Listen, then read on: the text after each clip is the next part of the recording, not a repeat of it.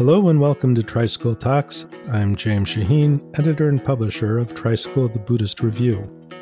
As editor of a Buddhist magazine, I frequently encounter arguments about whether or not Buddhism is a religion, or a religion in the regular sense of the word. My opinion aside, it's a discussion that rests on the idea that religion can be easily defined. One realm of activity among other realms of activity. But where in fact did this common sense understanding of religion come from?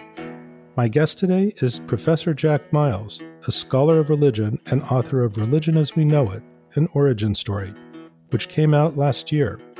His book, God, a Biography, won the Pulitzer Prize in 1996. Jack is also general editor of the Norton Anthology of World Religions and a professor emeritus of English and Religious Studies at the University of California, Irvine. In this episode, I speak to Jack about the historical factors that led to our contemporary understanding of religion. We also discuss the useful fictions that religion may contain, his own religious explorations, and practice versus belief.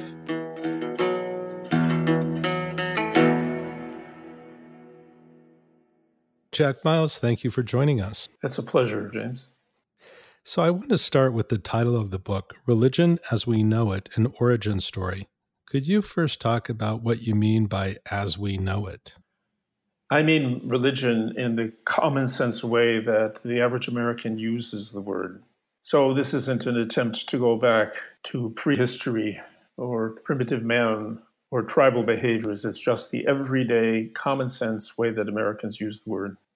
Can you say something about how we use it and what's unusual about that historically? Actually, you go back to Christianity to discuss the understanding of religion that we have today. Can you say something about that? The common sense American, and I believe this is by and large the common sense European and general Western understanding of religion, is that it is one domain of human activity alongside other domains that we might mention, such as business, art, science, sports, even warfare, private life. Historically, this idea came about when Christianity disembedded a set of religious ideas from the overall Jewish way of life and said, in effect, you don't have to be Jewish to adopt the Jewish sense of morality, the Jewish idea of the afterlife, reward and punishment for sin, and a set of other ideas, all of which were distinctive to Judaism. And as they became a missionary religion, certainly not the world's first missionary religion, but they started spreading their ideas throughout the Roman Empire and throughout the Persian Empire. And the message was, you can adopt these ideas and live by them without ceasing to be Roman, without ceasing to be Persian, without ceasing to be Armenian, or the various other nationalities that step by step began to adopt this religion. But as they adopted it, they were adopting the very idea of religion as something that was separate. Until that point, religion had been embedded for all of them inseparably in their respective national or local ways of life. And later on, as this had become normalized throughout Europe and European explorers, traders, eventually missionaries began to spread back out into the Middle East and especially into the New World and then around Africa into Asia, they encountered countries where religion was embedded in the same way that it had originally been embedded in Judaism. But what they saw, they then interpreted in their own terms. So they were looking for something that would be detached, and they found it. And so we began to get the notion of a set of world religions, each understood in this Western way of putting religion together as separate from being Chinese, from being Indian, from being Brazilian, what have you. Nowadays, there is beginning to be a move backward toward the earlier, more embedded understanding of religion. But by and large, the older, originally Christian way of understanding religion is now secularized and normalized. And it's alive and well in India, it's alive and well in Korea, but in various places it lives on. So, in other words, others adopted this notion later or eventually of religion as something separable. In other words, we didn't have a Hinduism or a Buddhism until Westerners began calling it as such. Is that right? That's right. Everything that is now still being done that has ancient roots was being done then. But for the people who did those things, and I do tend to think of religion as a practice more than a belief, the practice was not separable from any of the other practices that they engaged in. Right. So, for the purposes of the Norton Anthology of Religions, you took this as a convenience or because it was our common sense understanding of religion? How did you make that decision? I made that decision because I understood that the Norton Anthology of Religion was going to have an overwhelmingly American audience. And that if I tried to come up with a definition of religion that would comprehend this history and try to produce a late arriving, new, revised definition of religion, I wasn't confident that I could even sell it to my 6 brilliant associate editors. So, so I just decided that instead I would tell the story of how the common sense American understanding of religion arose and point out to people that there were other ways of doing this. You know, one consequence of this way, this Christian way of understanding religion, is that it gives you the notion of something that you join. You know, you join, you're a church, you belong to this church. So, I belong to the Catholic Church, but I'm an American. Or I belong to the Catholic Church, but I'm French. But you separate the religion and nationality.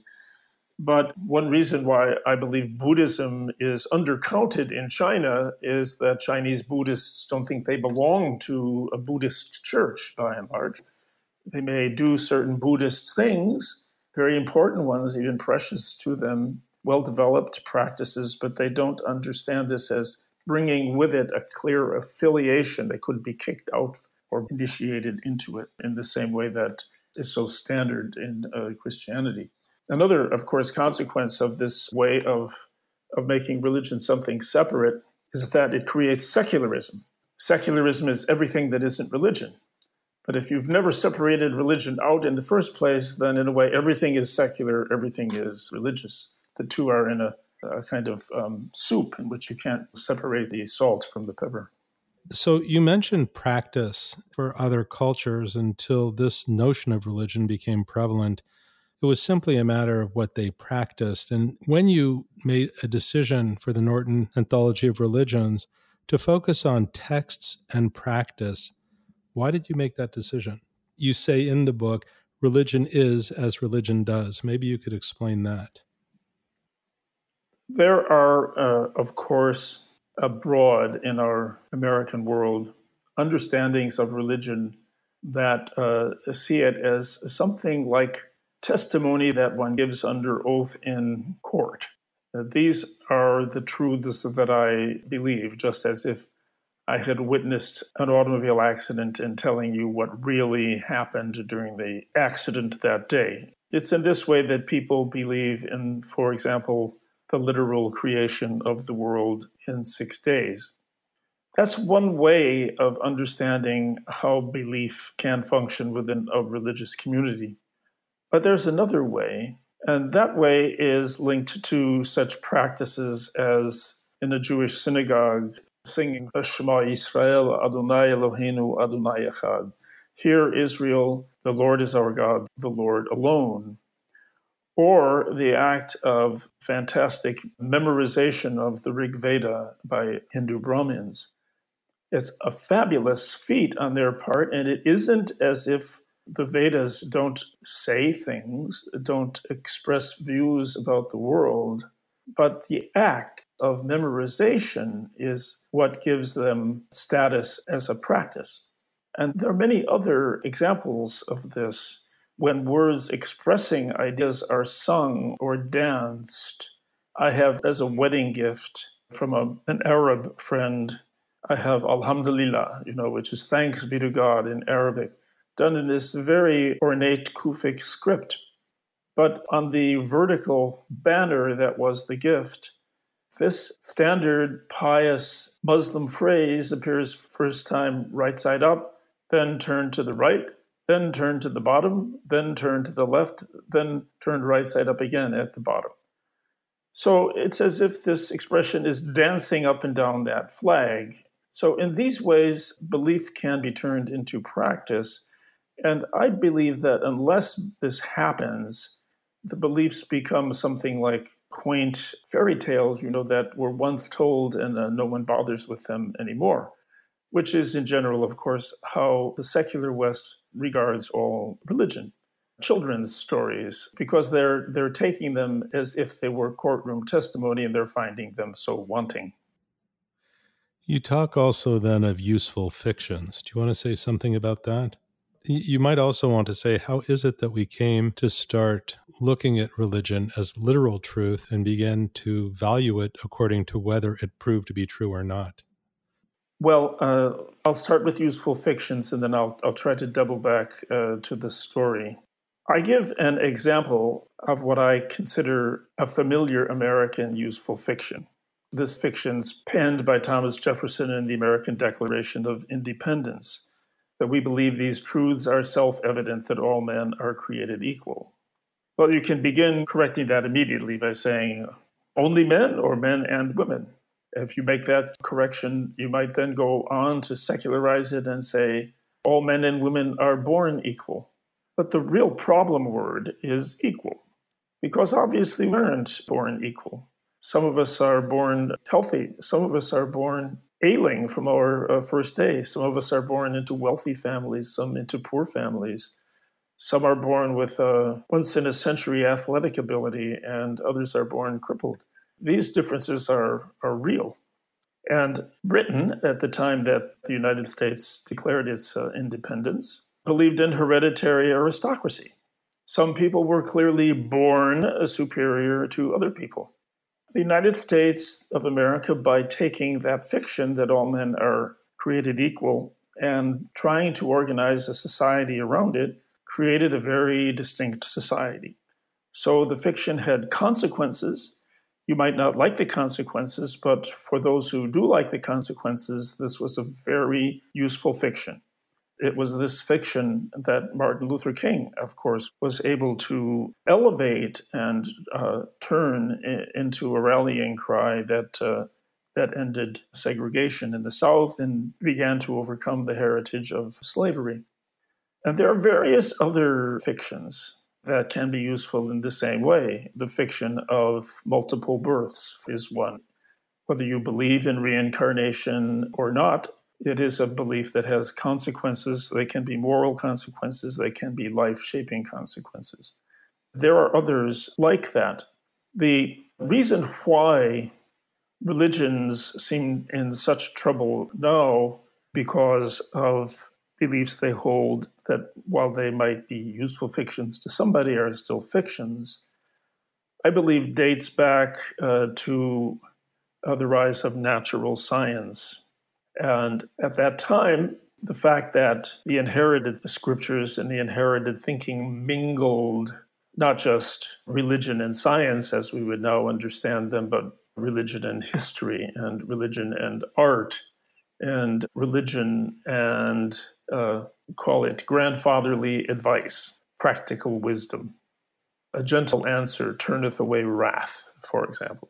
All these things were mingled. But the expectation began to grow up that if religious texts were going to say things about the world, those things had to conform with science, otherwise they were going to be invalid. That's how religions began to happen into trouble. And the great mistake that many religious leaders have made is to try to defend their religious texts as if they were science, when that's a fool's errand. They're not science. They have to be defended in another way. Yeah, you mentioned allegory, and it was the Protestant tendency not to read it as allegory, but try to find in it, earlier on in the study of religion, some kind of historical truth. And not finding that, it was a disappointment or it diminished its value. You also say something about fiction itself, fiction writing. It's interesting. We don't dismiss fiction as an art simply because it isn't true. That's right. So you talk a lot about fiction and its similarity to religious texts. Well, what I single out in our modern way of talking about fiction is are very revealing expressions, serious fiction. So we're making a distinction between serious fiction and trivial fiction. Trivial fiction is for idle entertainment, a mere distraction. Serious fiction is fiction that is trying to say something to you about how you're living your life or how your society is living its collective life. And yet, what makes the serious fiction differ from the trivial fiction is not their fictitiousness. They're both fictitious, they're both made up. But one seems to have another use than the use that the other has. And why can't we, if we allow something which is fictitious but deep, valuable, worthy perhaps of the Nobel Prize to be honored, why couldn't we do the same small favor for fictions that have been honored in a rather similar way within the world's religious traditions? I've been asking about how people value or don't value religion. They may value it as allegory or as practice or as a way to live. And someone may look at somebody living a religious life and see that their life is good. And that itself is sort of the proof of the pudding. But I'm wondering, another way that it was valued or not valued was whether or not a text was original or old.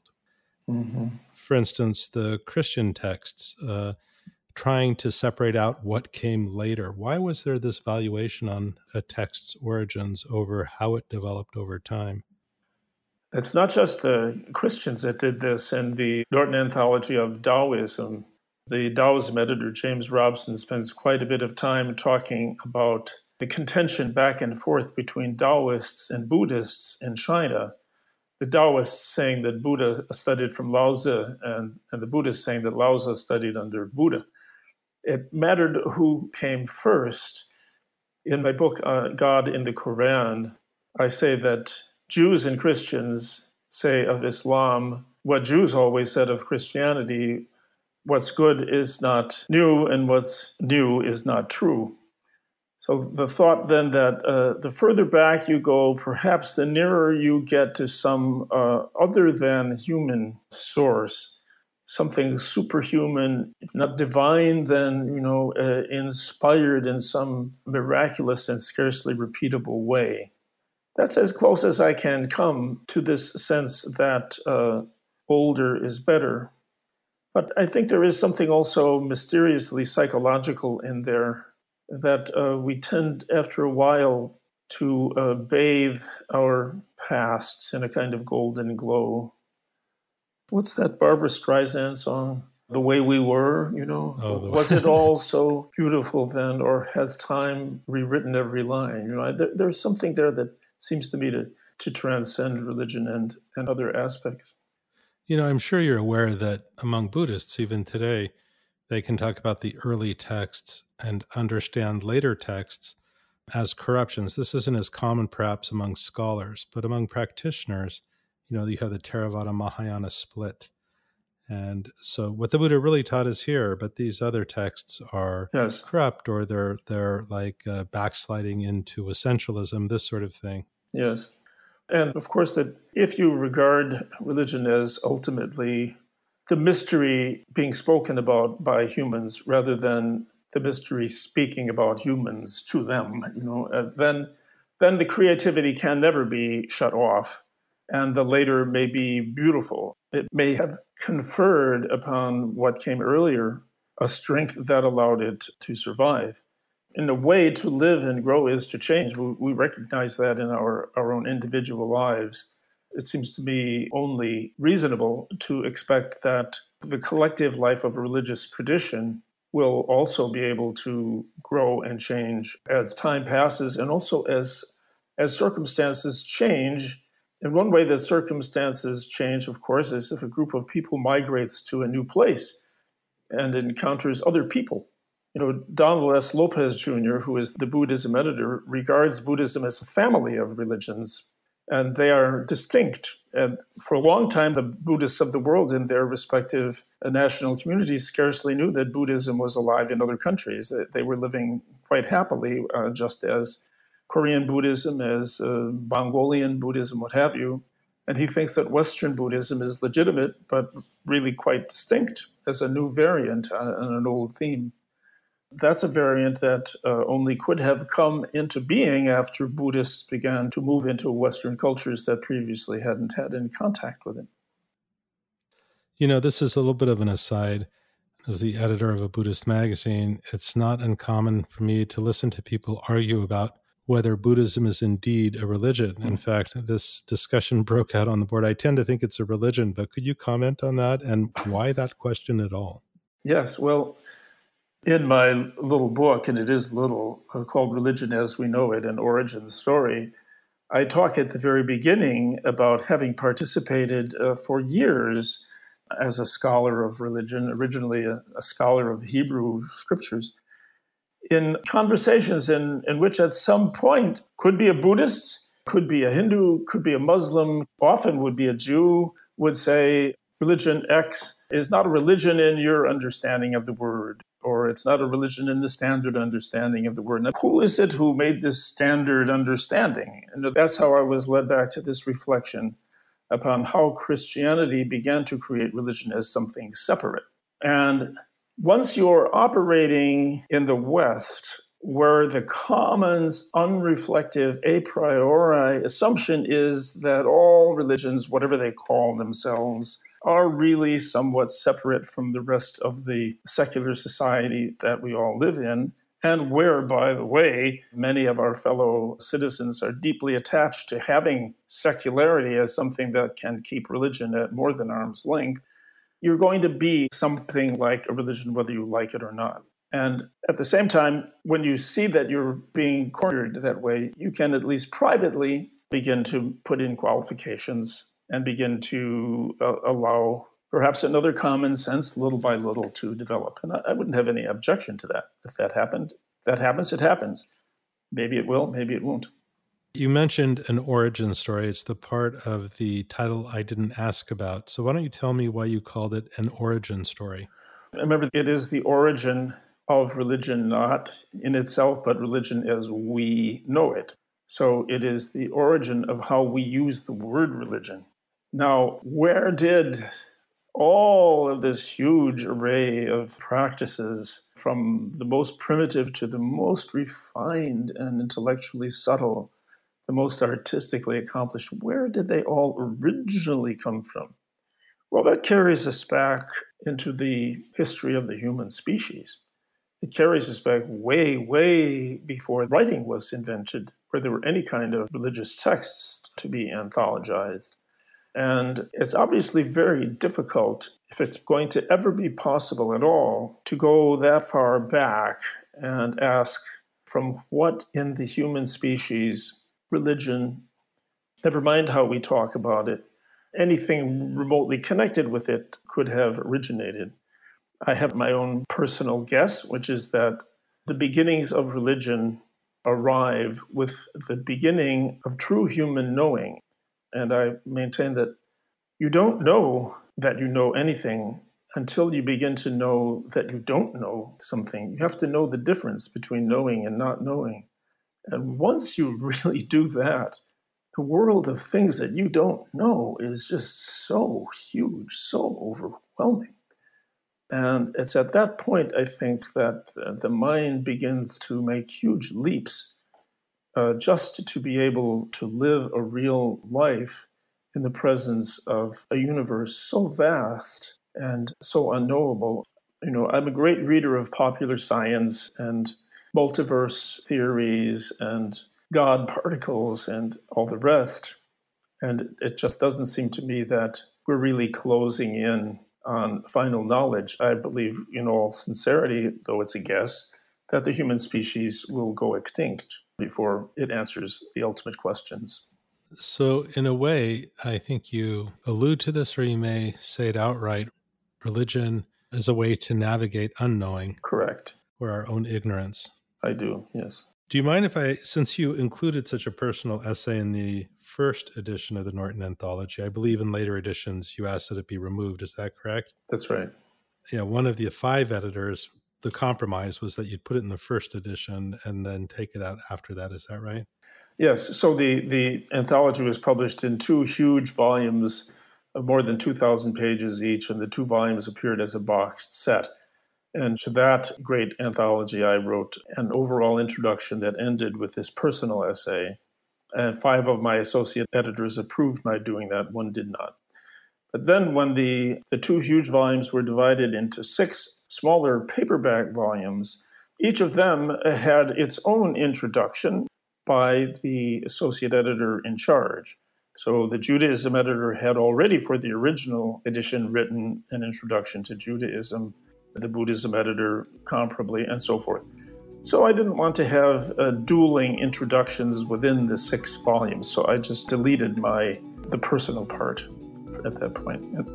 Well, I'm glad it's in the first edition because I was really taken with it.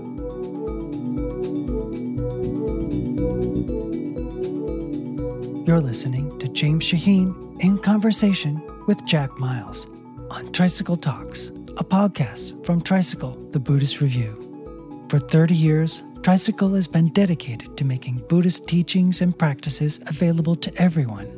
We do this through our print and digital magazine, our monthly screenings of spiritual films, weekly Dharma Talk videos, a Buddhism for Beginners educational microsite, an ebook library, and a variety of online courses with expert teachers. If you're interested in learning more, sign up for a 4-week free trial at tricycle.org/subscribe. Now, let's return to James Shaheen in conversation with Jack Miles, author of Religion as We Know It, an origin story.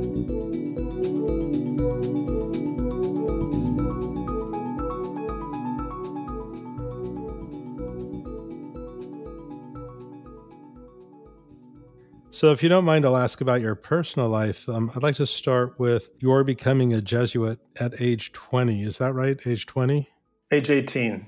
Age 18 is when you went in. I think there were 2 years as a novice, and then you became a Jesuit at 20.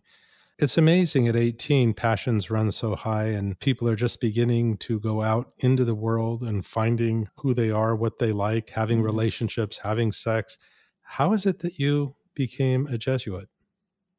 Well, I was anxious to do all those typical pursuits of young American men at that time.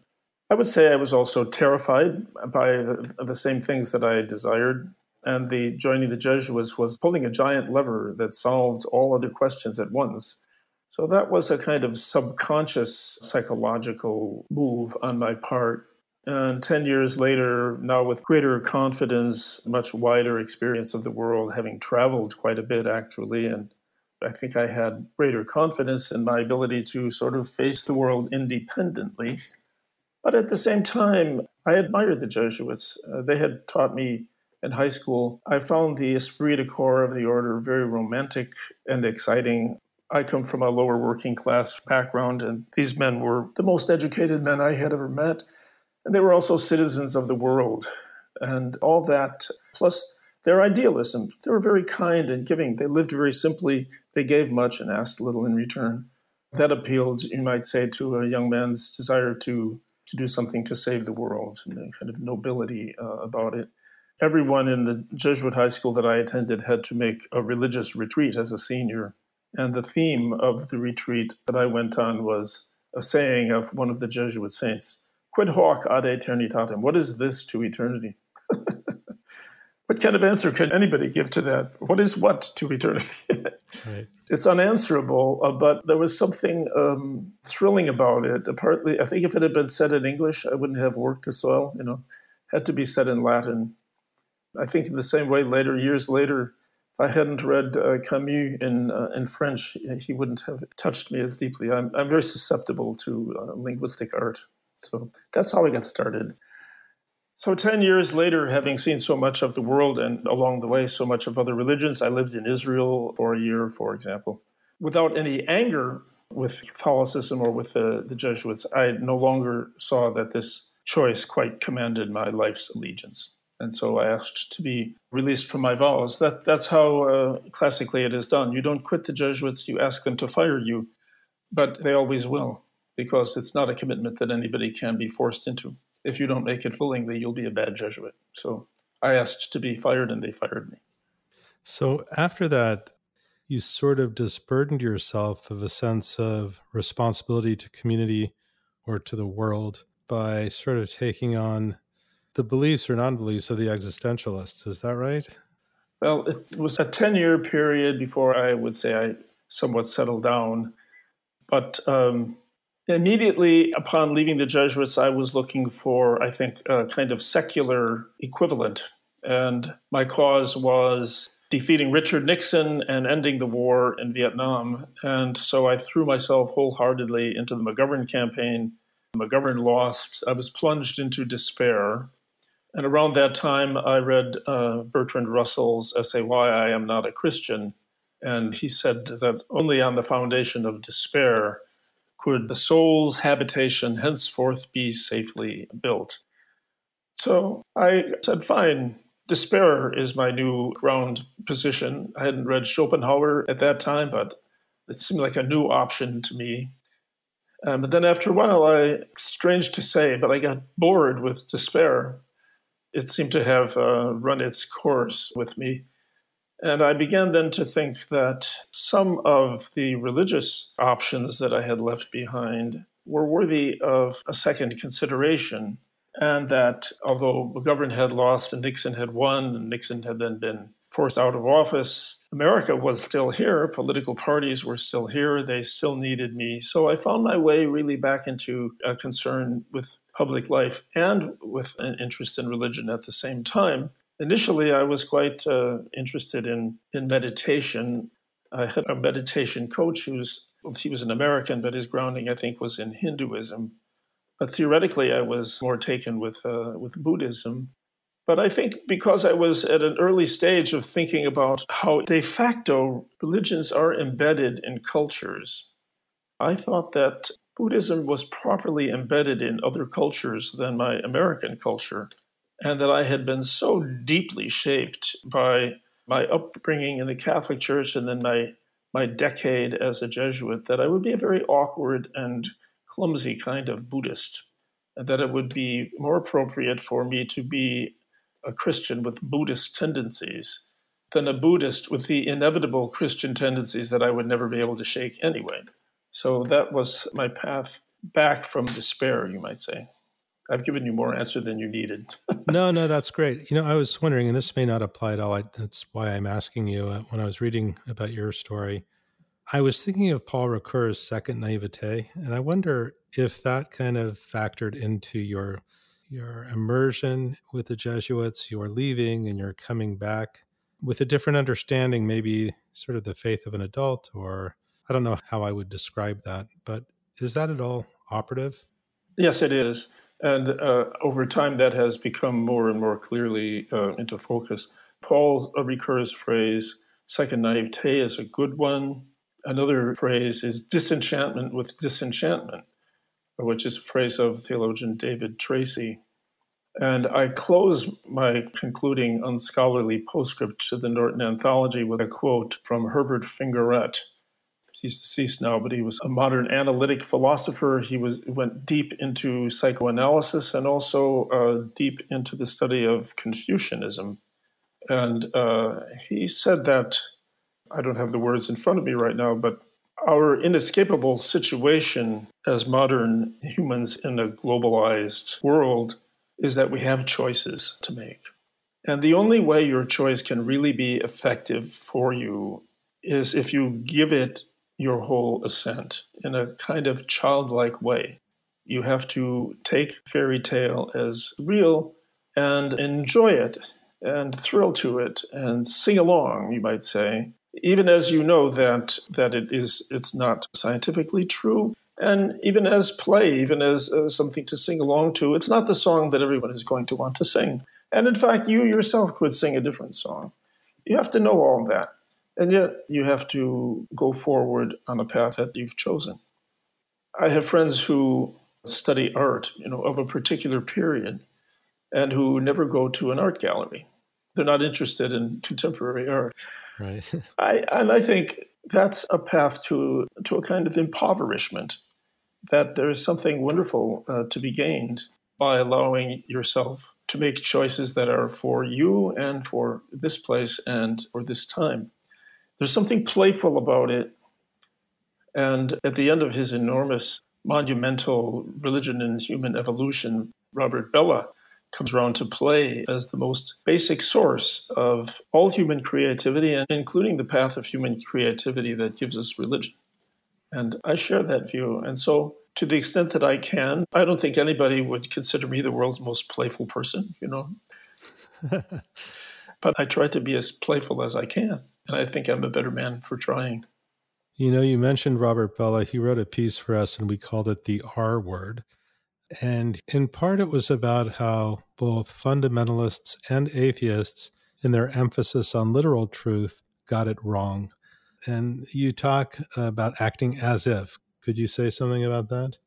Yes. Well, you act as if all men are created equal whenever you participate in anything even remotely connected with a Black Lives Matter demonstration. If such things speak strongly to you, then you are engaging in that kind of behavior. And when you do that, if you imagine that the effort is entirely wasted unless it brings the final desired concrete result, then you might as well despair because you never will succeed completely. But if you engage in it more playfully, even when it's very serious, if you can engage in it playfully, you will care for yourself and maintain your own strength and your own spirits as you go. So to try to be lighthearted about the most serious matters is a deep wisdom and a very hard wisdom to cultivate, because in a way it can't be cultivated. You have to yield to it. You have to get the joke. You have to play along, as we say. Right. Whether people acknowledge it or not, isn't it fair to say we all live with fictions? It's really not possible otherwise. Absolutely. And that's true, about choices that we make in our private life all the time. Right. No one makes an entirely rational decision to marry. No one ever made an entirely rational decision to divorce. You think things over. You think you're thinking. You're thinking, you're feeling, you're playing, you're trying things on. You're acting things out, you're rehearsing things, you're entertaining fantasies. All of those things go into our most basic life decisions. You mentioned briefly the darker side of religion. How are we to understand that? I mean, there have been so many religious wars and also secular wars, of course. But religious wars seem to take on a very particular character. It seems that belief always comes to the fore and a kind of fanaticism. And then no religion seems exempt. You have the Buddhists in Burma and Sri Lanka. And, people have the impression sometimes that Buddhists don't have this in their nature too. Yeah. So what do you have to say about that? Because a lot of people criticize religion precisely for those reasons. It's a crucial question and an unavoidable question, but not an easy question to answer. At the moment when you might want to single out religion as the root of all violence, the root of all evil, you come rushing up against, as you say, the examples of wars that are fought by competing atheist powers. I think the wars that are fought for some recognized, limited, empirical interest tend to come to a conclusion when those limited interests are better met by not fighting than by fighting. It's when the conflict is rooted in something that goes beyond anybody's actual measurable self-interest that it becomes a war that can never seem to come to an end.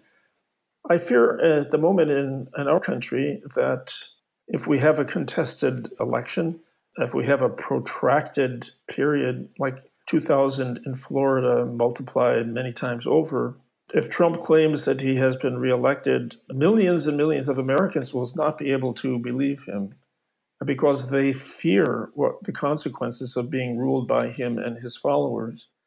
And similarly, if Democrats and Joseph Biden claim that they are the victors, the other side will also be unable to accept the result because of their fear of an all or nothing defeat with themselves on the nothing side.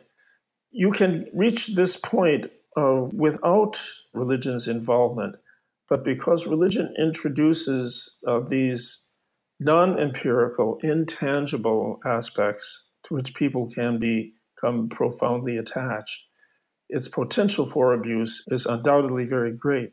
Similarly great is nationalism when it becomes something sacred, something holy, when it's the supreme value. I am an American first, last, and always. I would give my life for my country. That's an attitude that makes religion as far away from concrete empirical interest as any Christian war of religion, in the 17th century. Right. So I want to ask you another question that you ask in the book. How religious do you have to be to study religion? Or do you need to be religious at all? And why are we asking that question? In effect, what I say is you need to be a little bit interested in the subject. You need to be a little bit open to the subject. You can't study any subject if you're sure in advance that you know absolutely everything there is to know about this subject. And, having written several books, now 3 books, a trilogy of books about God, I would say for every time that anyone has come to me with a question, like you, with a dozen questions or more here today, James, I must have had 20 people come to me, with answers. They had everything worked out, and they wanted to make sure that I got the real answer from them. Many more answers than questions, if you dare to make a public appearance talking about religion. So your interest in the subject cannot be simply an interest in imposing the answer you have already worked out on other people. There has to be a degree of curiosity. Wilfred Cantwell Smith, I quote him as something like, religion is not a body of knowledge to be imparted, but an area of learning to be cultivated. He says it much better than that. I wish I had the book in front of me. But if you regard it as something worth looking into because we don't yet understand it, and there are things to be learned about it, then it can have the fascination of study. And then, too, there are times when your openness can have an existential element to it. Suppose you regard religion as one domain, family as another domain, art, science, sports, warfare even. Suppose you're an army man, and they haven't given you everything you want. You think there must be something more, there must be something else. That's another kind of curiosity. That isn't simply the curiosity of someone who thinks this is fascinating, I'd like to look into it in a detached way as a student. That's legitimate. You can do that. It's good. But you can also have something a little more earnest, a little more from the heart, and perhaps a little more anxious. That is another kind of starting place.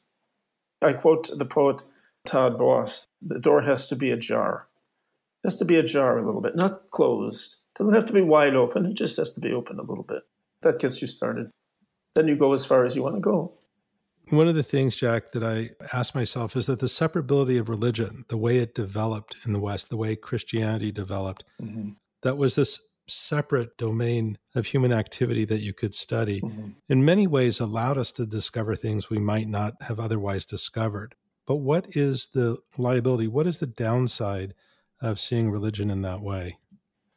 Well, the upside, to talk about that first, is that when it is a separate domain, and there are several varieties of it, you've come that far that you know at least that, it gives you a certain detachment. And so the stakes can go down, and you can study a religion that is not your own, or if you have no religion that you're aware of, have never had any truck with such subject matter, you can start to look into it without feeling that you're stuck with anything. It gives you the cool demeanor of a scientist or a scholar.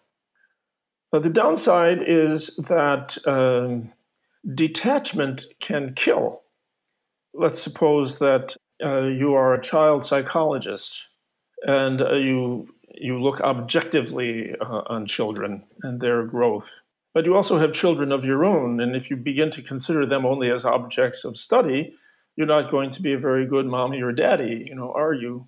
And you yourself are going to deprive yourself of certain deeply enriching and rewarding experiences that would only be yours if you abandoned that stance of detachment. So there are gains and there are losses.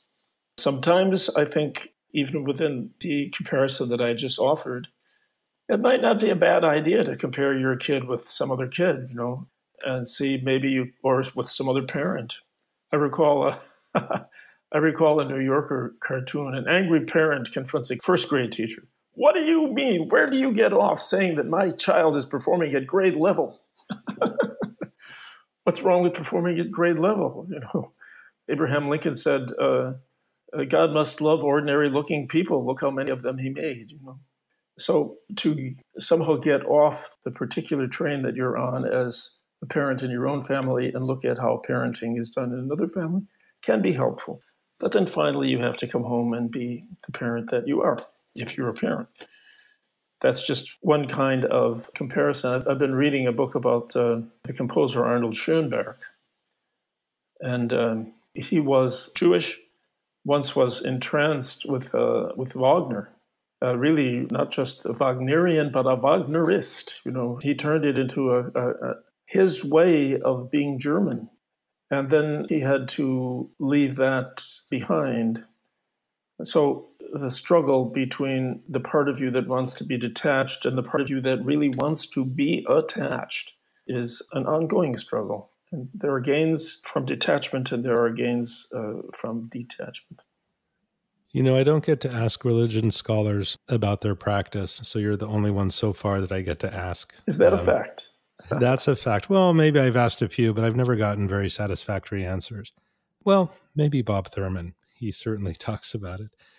But what I wanted to ask you about is something that you wrote that I found very moving, and I'm going to paraphrase a little bit. So you don't look to religion for closure, and you describe one experience rather as an opening. I found that very elucidating. Yes.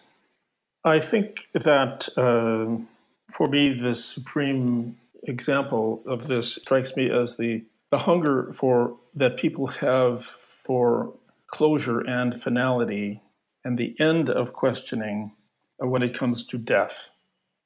They don't want the death question to be open. We all want it in a way to be resolved. So either I know what to expect or I know that I should expect nothing. I want to know for sure that there's an afterlife and that I will be able to meet my dead grandmother in heaven, or I want to know that my ashes will be scattered to the wind and that will be totally and finally the end of me. But the only way we understand death is as the deprivation of life. We don't really understand life in the material sense until we understand exactly what matter is. But that involves understanding also what antimatter is, what energy is, and what dark energy is. It carries us back into the origin of the universe and then to the possibility that there is more than one universe. And since we do not know what life is, we cannot know what the deprivation of life is.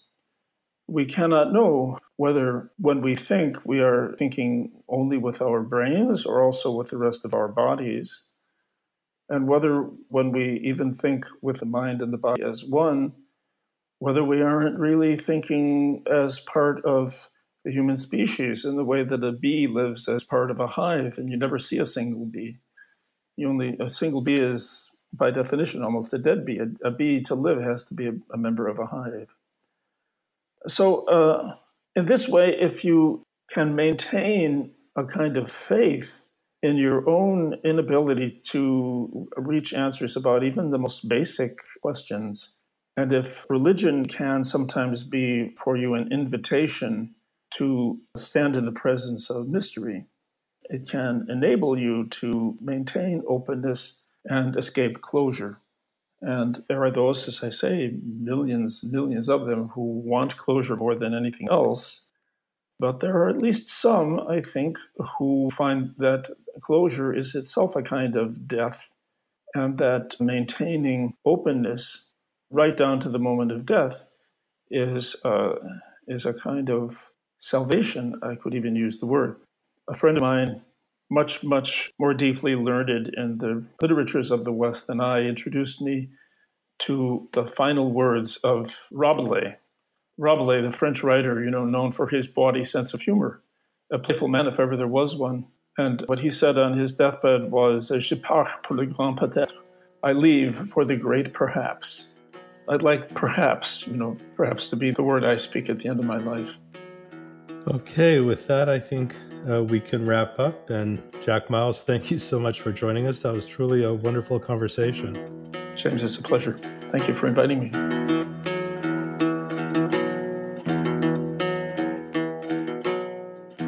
You've been listening to Jack Miles, author of Religion as We Know It, an origin story, here on Tricycle Talks. We'd love to hear your thoughts, so write us at feedback@tricycle.org. Tricycle Talks is produced by Paul Ruest. I'm James Shaheen, editor and publisher of Tricycle the Buddhist Review. Thanks for listening.